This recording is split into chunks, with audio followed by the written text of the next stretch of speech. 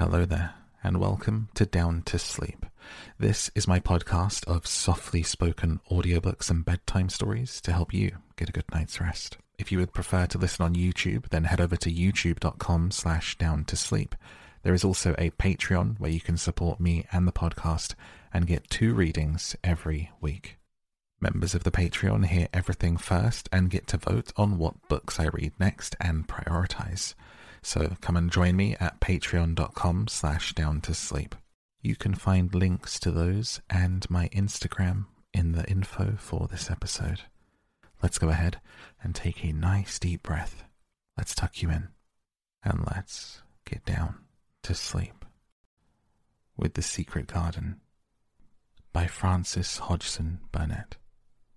Good night. It was the sweetest, most mysterious-looking place anyone could imagine. The high walls which shut it in were covered with the leafless stems of climbing roses, which were so thick that they were matted together. Mary Lennox knew they were roses because she had seen a great many roses in India. All the ground was covered with grass of a wintry brown, and out of it grew clumps of bushes, which were surely rose bushes if they were alive. There were numbers of standard roses which had so spread their branches that they were like little trees. There were other trees in the garden, and one of the things which made the place look strangest and loveliest was that climbing roses had run all over them and swung down long tendrils which made light swaying curtains, and here and there they had caught at each other or at a far-reaching branch and had crept from one tree to another and made lovely bridges of themselves. There were neither leaves nor roses on them now, and Mary did not know whether they were dead or alive, but their thin grey or brown branches and sprays looked like a sort of hazy mantle spreading over everything, walls and trees and even brown grass where they had fallen from their fastenings and run along the ground.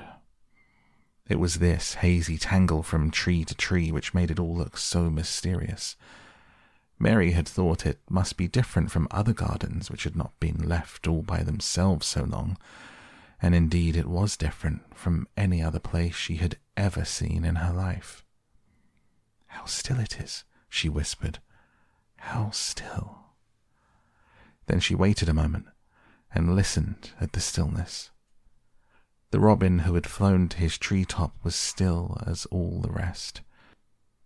He did not even flutter his wings. He sat without stirring and looked at Mary. "No wonder it is still," she whispered again. "I am the first person who has spoken in here for 10 years. She moved away from the door, stepping as softly as if she were afraid of awakening someone. She was glad that there was grass under her feet and that her steps made no sounds. She walked under one of the fairy-like grey arches between the trees and looked up at the sprays and tendrils which formed them. "I wonder if they are all quite dead," she said. "Is it all a quite dead garden? I wish it wasn't." If she had been Ben Weatherstaff, she could have told whether the wood was alive by looking at it, but she could only see that there were only grey or brown sprays and branches, and none showed any signs of even a tiny leaf bud anywhere. But she was inside the wonderful garden, and she could come through the door under the ivy any time, and she felt as if she had found a world all her own. The sun was shining inside the 4 walls, and the high arch of blue sky over this particular piece of Misselthwaite seemed even more brilliant and soft than it was over the moor. The robin flew down from his treetop and hopped about or flew after her from one bush to another. He chirped a good deal and had a very busy air, as if he were showing her things. everything was strange and silent, and she seemed to be hundreds of miles away from anyone. But somehow, she did not feel lonely at all. All that troubled her was her wish that she knew whether all the roses were dead, or if perhaps some of them had lived, and might put out leaves and buds as the weather got warmer. She did not want it to be a quite dead garden. If it were a quite alive garden, how wonderful it would be, and what thousands of roses would grow on every side. Her skipping rope had hung over her arm when she came in, and after she walked about for a while, she thought she would skip round the whole garden, stopping when she wanted to look at things. There seemed to have been grass paths here and there, and in one or two corners there were alcoves of evergreen with stone seats or tall moss-covered flower urns in them.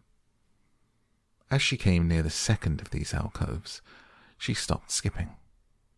There had once been a flower bed in it, and she thought she saw something sticking out of the black earth. Some sharp little pale green points.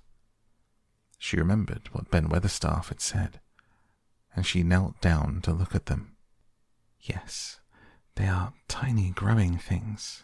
They might be crocuses or snowdrops or daffodils, she whispered.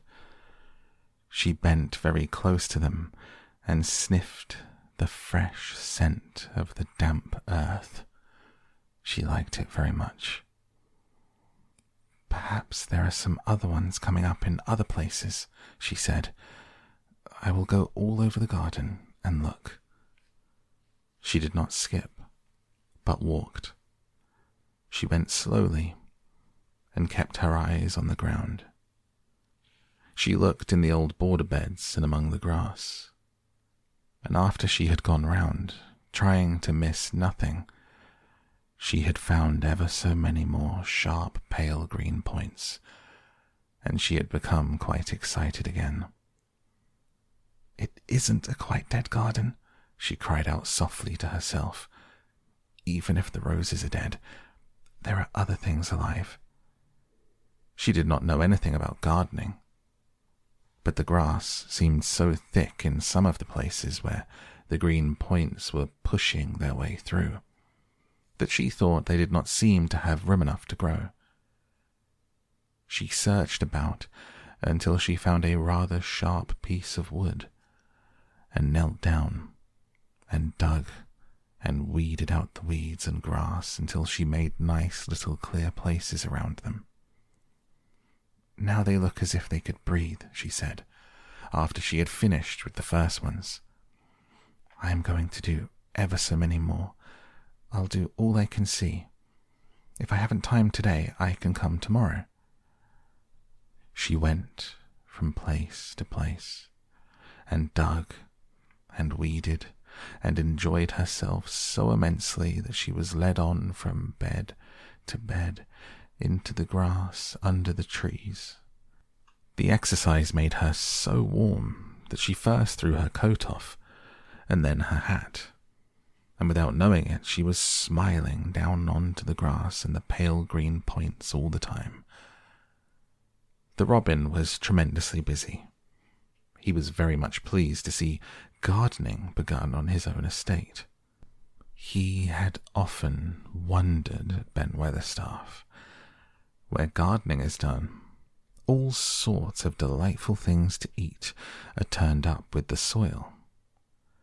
Now here was this new kind of creature, who was not half Ben's size, and yet had had the sense to come into his garden and begin at once. Mistress Mary worked in her garden until it was time to go to her midday dinner. In fact, she was rather late in remembering, and when she put on her coat and hat and picked up her skipping rope, she could not believe that she had been working 2 or 3 hours. She had been actually happy all the time, and dozens of the tiny pale green points were to be seen in cleared places, looking twice as cheerful as they had looked before, when the grass and weeds had been smothering them. "I shall come back this afternoon," she said, looking all round at her new kingdom, speaking to the trees and the rose bushes as if they heard her.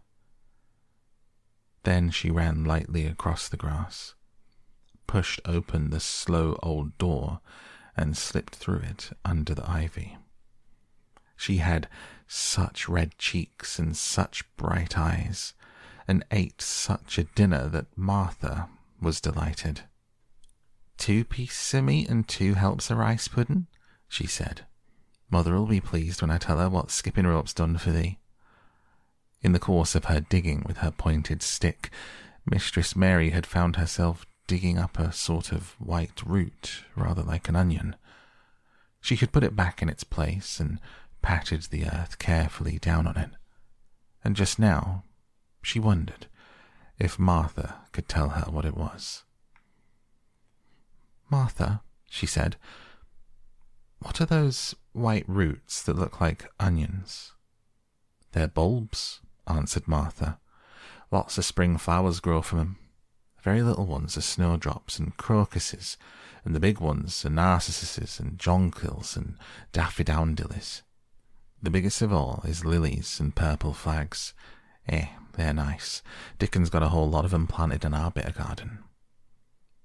"Does Dickon know all about them?" asked Mary, a new idea taking possession of her. "Our Dickon can make a flower grow out of a brick walk. Mother says he just whispers things out the ground." "Do bulbs live a long time? Would they live years and years if no one helped them?" inquired Mary anxiously. "They're things as helps themselves," said Martha. "That's why poor folk can afford to have 'em. If you don't trouble 'em, most of 'em'll work away underground for lifetime and spread out and have little uns. There's a place in the park woods here where there's snowdrops by thousands. They're the prettiest sight in Yorkshire when the spring comes. No one knows when they were first planted." "I wish the spring was here now," said Mary. "I want to see all the things that grow in England." She had finished her dinner and gone to her favourite seat on the hearthrug. I wish I had a little spade," she said. "Whatever does thou want a spade for?" asked Martha, laughing. "Art thou going to take to digging? I must tell Mother that too." Mary looked at the fire and pondered a little. She must be careful if she meant to keep her secret kingdom. She wasn't doing any harm, but if Mr. Craven found out about the open door, he would be fearfully angry and get a new key and lock it up forevermore. She really could not bear that. "This is such a big, lonely place," she said slowly, as if she were turning matters over in her mind. "The house is lonely, and the park is lonely, and the gardens are lonely. So many places seem shut up. I never did many things in India, but there were more people to look at, natives and soldiers marching by, and sometimes bands playing, and my ayah told me stories. There's no one to talk to here except you and Ben Weatherstaff, and you have to do your work, and Ben Weatherstaff won't speak to me often. I thought if I had a little spade I could dig somewhere as he does. I might make a little garden if he would give me some seeds."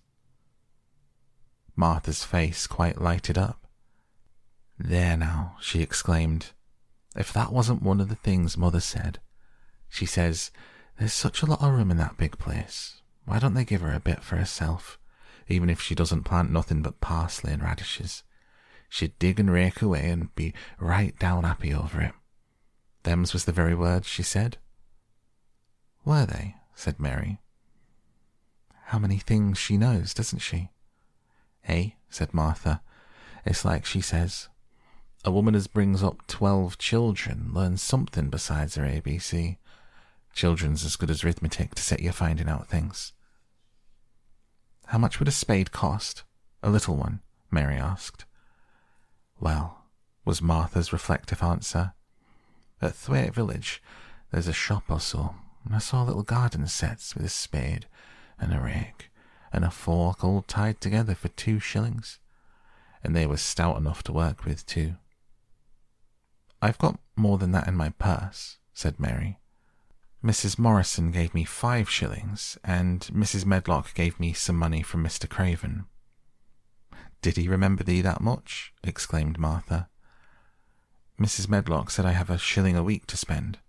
She gives me one every Saturday. I didn't know what to spend it on. My word, that's riches, said Martha. Thou can buy anything in the world thou wants. The rent of our cottage is only on 3p, and it's like pulling eye teeth to get it. Now I've just thought of something, putting her hands on her hips. What? Said Mary eagerly. In the shop at Thwaite, they sell packages of flower seeds for 1 each, and our Dickon, he knows which is the prettiest ones, how to make 'em grow. He walks over to Thwaite many a day just for the fun of it. Does thou know how to print letters? I know how to write, Mary answered.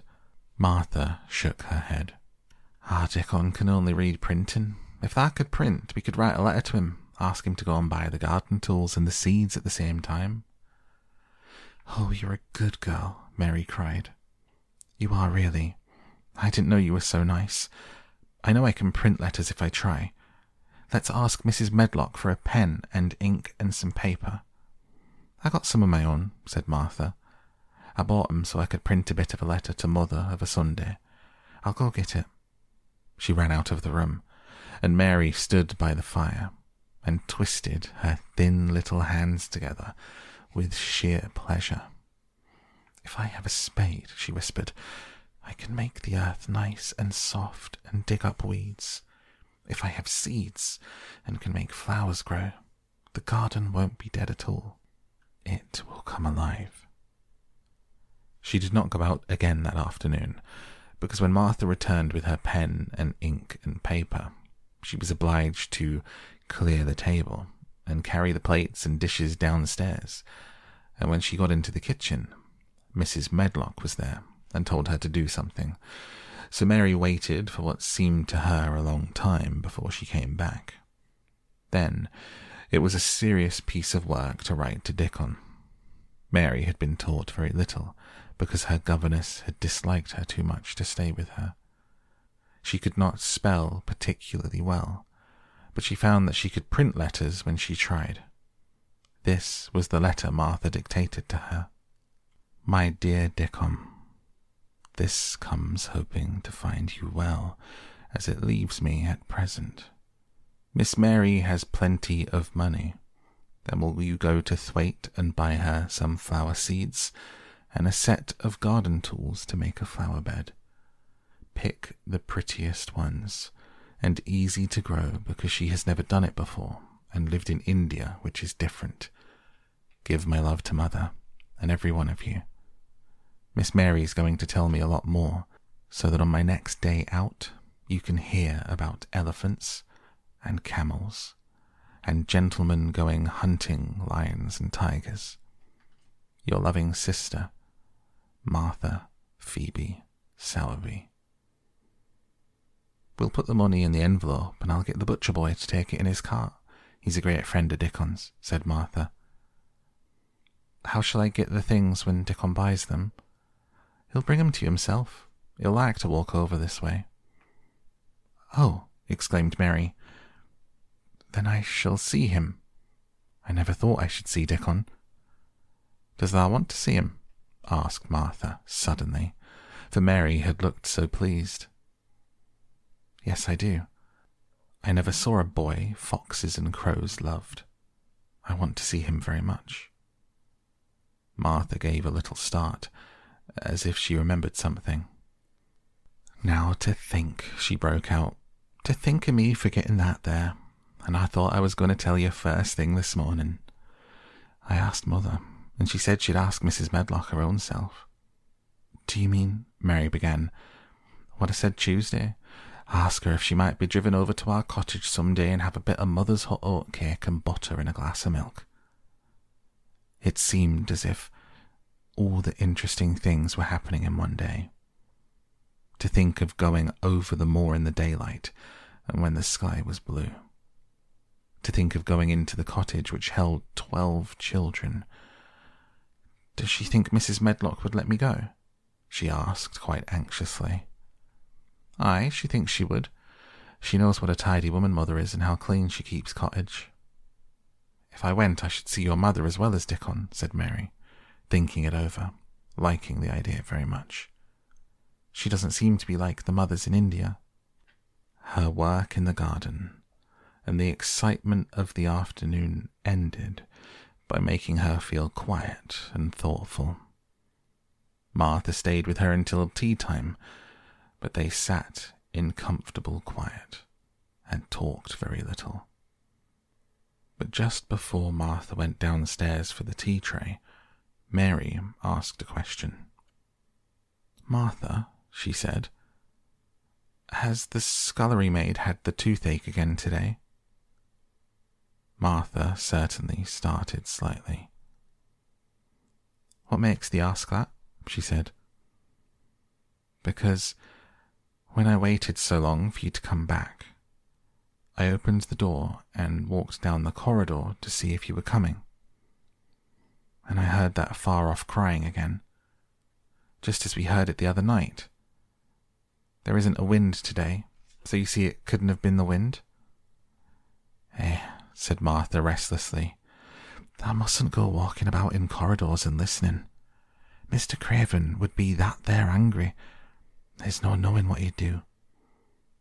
"I wasn't listening," said Mary. "I was just waiting for you, and I heard it. That's 3 times. My word, there's Mrs. Medlock's bell," said Martha, and she almost ran out of the room. "It's the strangest house anyone ever lived in," said Mary drowsily, as she dropped her head on the cushioned seat of the armchair near her. Fresh air and digging and skipping rope had made her feel so comfortably tired that she fell asleep. The sun shone down for nearly a week on the secret garden. The secret garden was what Mary called it when she was thinking of it. She liked the name, and she liked still more the feeling that when its beautiful old walls shut her in, no one knew where she was. It seemed almost like being shut out of the world in some fairy place. The few books she had read and liked had been fairy story books, and she had read of secret gardens in some of the stories. Sometimes people went to sleep in them for 100 years, which she had thought must be rather stupid. She had no intention of going to sleep, and in fact, she was becoming wider awake every day which passed at Misselthwaite. She was beginning to like to be out of doors. She no longer hated the wind, but enjoyed it. She could run faster and longer, and she could skip up to 100. The bulbs in the secret garden must have been astonished. Such nice clear places were made round them that they had all the breathing space they wanted. And really, if Mistress Mary had known it, they began to cheer up under the dark earth and work tremendously.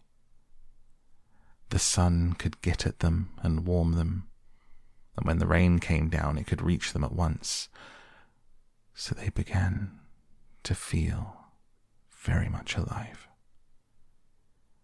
Mary was an odd, determined little person, and now she had something interesting to be determined about. She was very much absorbed indeed. She worked and dug and pulled up weeds steadily, only becoming more pleased with her work every hour instead of tiring of it. It seemed to her like a fascinating sort of play. She found many more of the sprouting pale green points than she had ever hoped to find. They seemed to be starting up everywhere, and each day she was sure she found tiny new ones. Some so tiny that they barely peeped above the earth.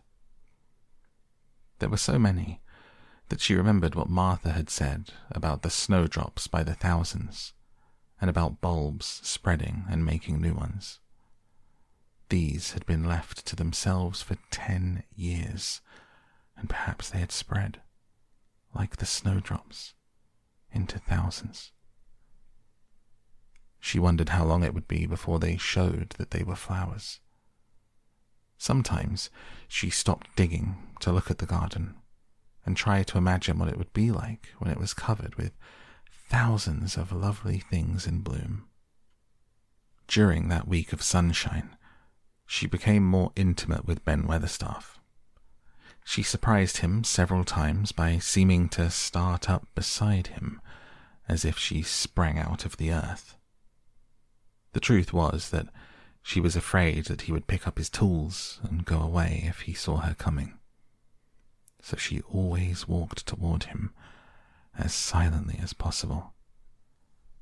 But in fact, he did not object to her as strongly as he had at first.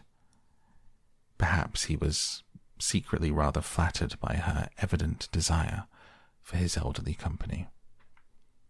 Then, also, she was more civil than she had been. He did not know that when she first saw him, she spoke to him as she would have spoken to a native, and had not known that a cross, sturdy old Yorkshireman was not accustomed to salaam to his masters and be merely commanded by them to do things. "That like the robin?" he said to her one morning when he lifted his head and saw her standing by him. "I never knows when I shall see thee or which side thou'll come from." "He's friends with me now," said Mary. "That's like him," snapped Ben Weatherstaff, making up to the women folk just for vanity and flightiness. "There's nothing he wouldn't do for the sake of showing off and flirting his tail feathers. He's as full of pride as an egg's full of meat." He very seldom talked much, and sometimes did not even answer Mary's questions except by a grunt. But this morning he said more than usual. He stood up and rested one hobnailed boot on the top of his spade while he looked her over. "How long's thou been here?" he jerked out. "I think it's about a month," she answered. "Thou's beginning to do Misselthwaite credit," he said. "Thou's a bit fatter than thou was, and that's not quite so yellow. Thou's looked quite a young plucked crow when thou first come into garden. Thinks I to myself I never set eyes on an uglier, sourer-faced young un." Mary was not vain, as she had never thought much of her looks. She was not greatly disturbed. "I know I'm fatter," she said. "My stockings are getting tighter. They used to make wrinkles. There's the robin, Ben Weatherstaff." There indeed was the robin, and she thought he looked nicer than ever. His red waistcoat was as glossy as satin, and he flirted his wings and tail, and tilted his head, and hopped about with all sorts of lively graces. He seemed determined to make Ben Weatherstaff admire him. But Ben was sarcastic. "Aye, there thou art," he said. "Thou can put up with me for a bit sometimes when thou's got no one better. Thou's been reddening up thy waistcoat and polishing thy feathers this 2 weeks. I know what thou's up to. Thou's courting some bold young madam somewhere, telling thy lies to her about being the finest cock robin on Misselmore, and ready to fight all the rest of 'em." "Oh, look at him," exclaimed Mary. The robin was evidently in a fascinating, bold mood. He hopped closer and closer, and looked at Ben Weatherstaff more and more engagingly. He flew on to the nearest currant bush, and tilted his head, and sang a little song right at him. "Thou thinks thou'll get me over by doing that," said Ben, wrinkling his face up in such a way that Mary felt sure he was trying not to look pleased. Thou thinks no one can stand out against thee. That's what thou thinks. The robin spread his wings. Mary could scarcely believe her eyes. He flew right up to the handle of Ben Weatherstaff's spade and alighted on the top of it. Then the old man's face wrinkled itself slowly into a new expression. He stood still, as if he were afraid to breathe, as if he would not have stirred for the world, lest his robin should start away. He spoke quite in a whisper. "Well, I'm danged," he said, as softly as if he were saying something quite different. "Thou does know how to get at a chap, thou does. Thou's fair unearthly, thou's so knowing." And he stood without stirring, almost without drawing his breath, until the robin gave another flirt to his wings and flew away. Then he stood looking at the handle of the spade, as if there might be magic in it. And then he began to dig again, and said nothing for several minutes. But because he kept breaking into a slow grin now and then, Mary was not afraid to talk to him. "Have you a garden of your own?" she asked. "No, I'm bachelder and lodge with Martin at the gate." "If you had one," said Mary, "what would you plant?" "Cabbages, tears, and onions." "But if you wanted to make a flower garden," persisted Mary, "what would you plant?" "Bulbs, sweet-smelling things, but mostly roses." Mary's face lighted up. "Do you like roses?" she said. Ben Weatherstaff rooted up a weed and threw it aside before he answered. "Well, yes, I do. I was learned that by a young lady I was gardener to. She had a lot in a place that she was fond of, and she loved 'em like they was children, or robins. I've seen her bend over and kiss 'em." He dragged out another weed and scowled at it. "That were as much as 10 years ago." "Where is she now?" asked Mary, much interested. "Heaven," he answered, and drove his spade deep into the soil, according to what Parson says. "What happened to the roses?" Mary asked again, more interested than ever. "They was left to themselves." Mary was becoming quite excited. "Did they quite die? Do roses quite die when they're left to themselves?" she ventured. "Well, I'd got to like 'em, and I liked her, and she liked 'em," Ben Weatherstaff admitted reluctantly. "Once or twice a year I'd go and work on 'em a bit, prune 'em and dig about the roots. They run wild, but they was in rich soil, so some of 'em lived." "When they have no leaves, and look grey and brown and dry, how can you tell whether they are dead or alive?" inquired Mary. "Wait till spring gets at 'em. Wait till the sun shines on the rain and the rain falls on the sunshine, and then they'll find out." "How? How?" cried Mary, forgetting to be careful. "Look along the twigs and branches, and if thou see a bit of brown lumps swelling here and there, watch it after the warm rain and see what happens." He stopped suddenly and looked curiously at her eager face. "Why dost thou care so much about roses and such all of a sudden?" he demanded. Mistress Mary felt her face grow red. She was almost afraid to answer. I want to play that I have a garden of my own," she stammered. "There is nothing for me to do. I have nothing, and no one." "Well," said Ben Weatherstaff slowly, as he watched her, "that's true. Thou hasn't." He said it in such an odd way that Mary wondered if he was actually a little sorry for her. She had never felt sorry for herself. She had only felt tired and cross because she disliked people and things so much. But now, the world seemed to be changing and getting nicer. If no one found out about the secret garden, she should enjoy herself always. She stayed with him for 10 or 15 minutes longer and asked him as many questions as she dared. He answered every one of them in his queer, grunting way, and he did not seem really cross and did not pick up his spade and leave her. He said something about roses just as she was going away, and it reminded her of the ones he had said he had been fond of. "Do you go and see those other roses now?" she asked. "Not been this year. My rheumatics has made me too stiff in joints." He said it in his grumbling voice, and then quite suddenly he seemed to get angry with her, though she did not see why he should. "Now look here," he said sharply. "Does thou ask so many questions?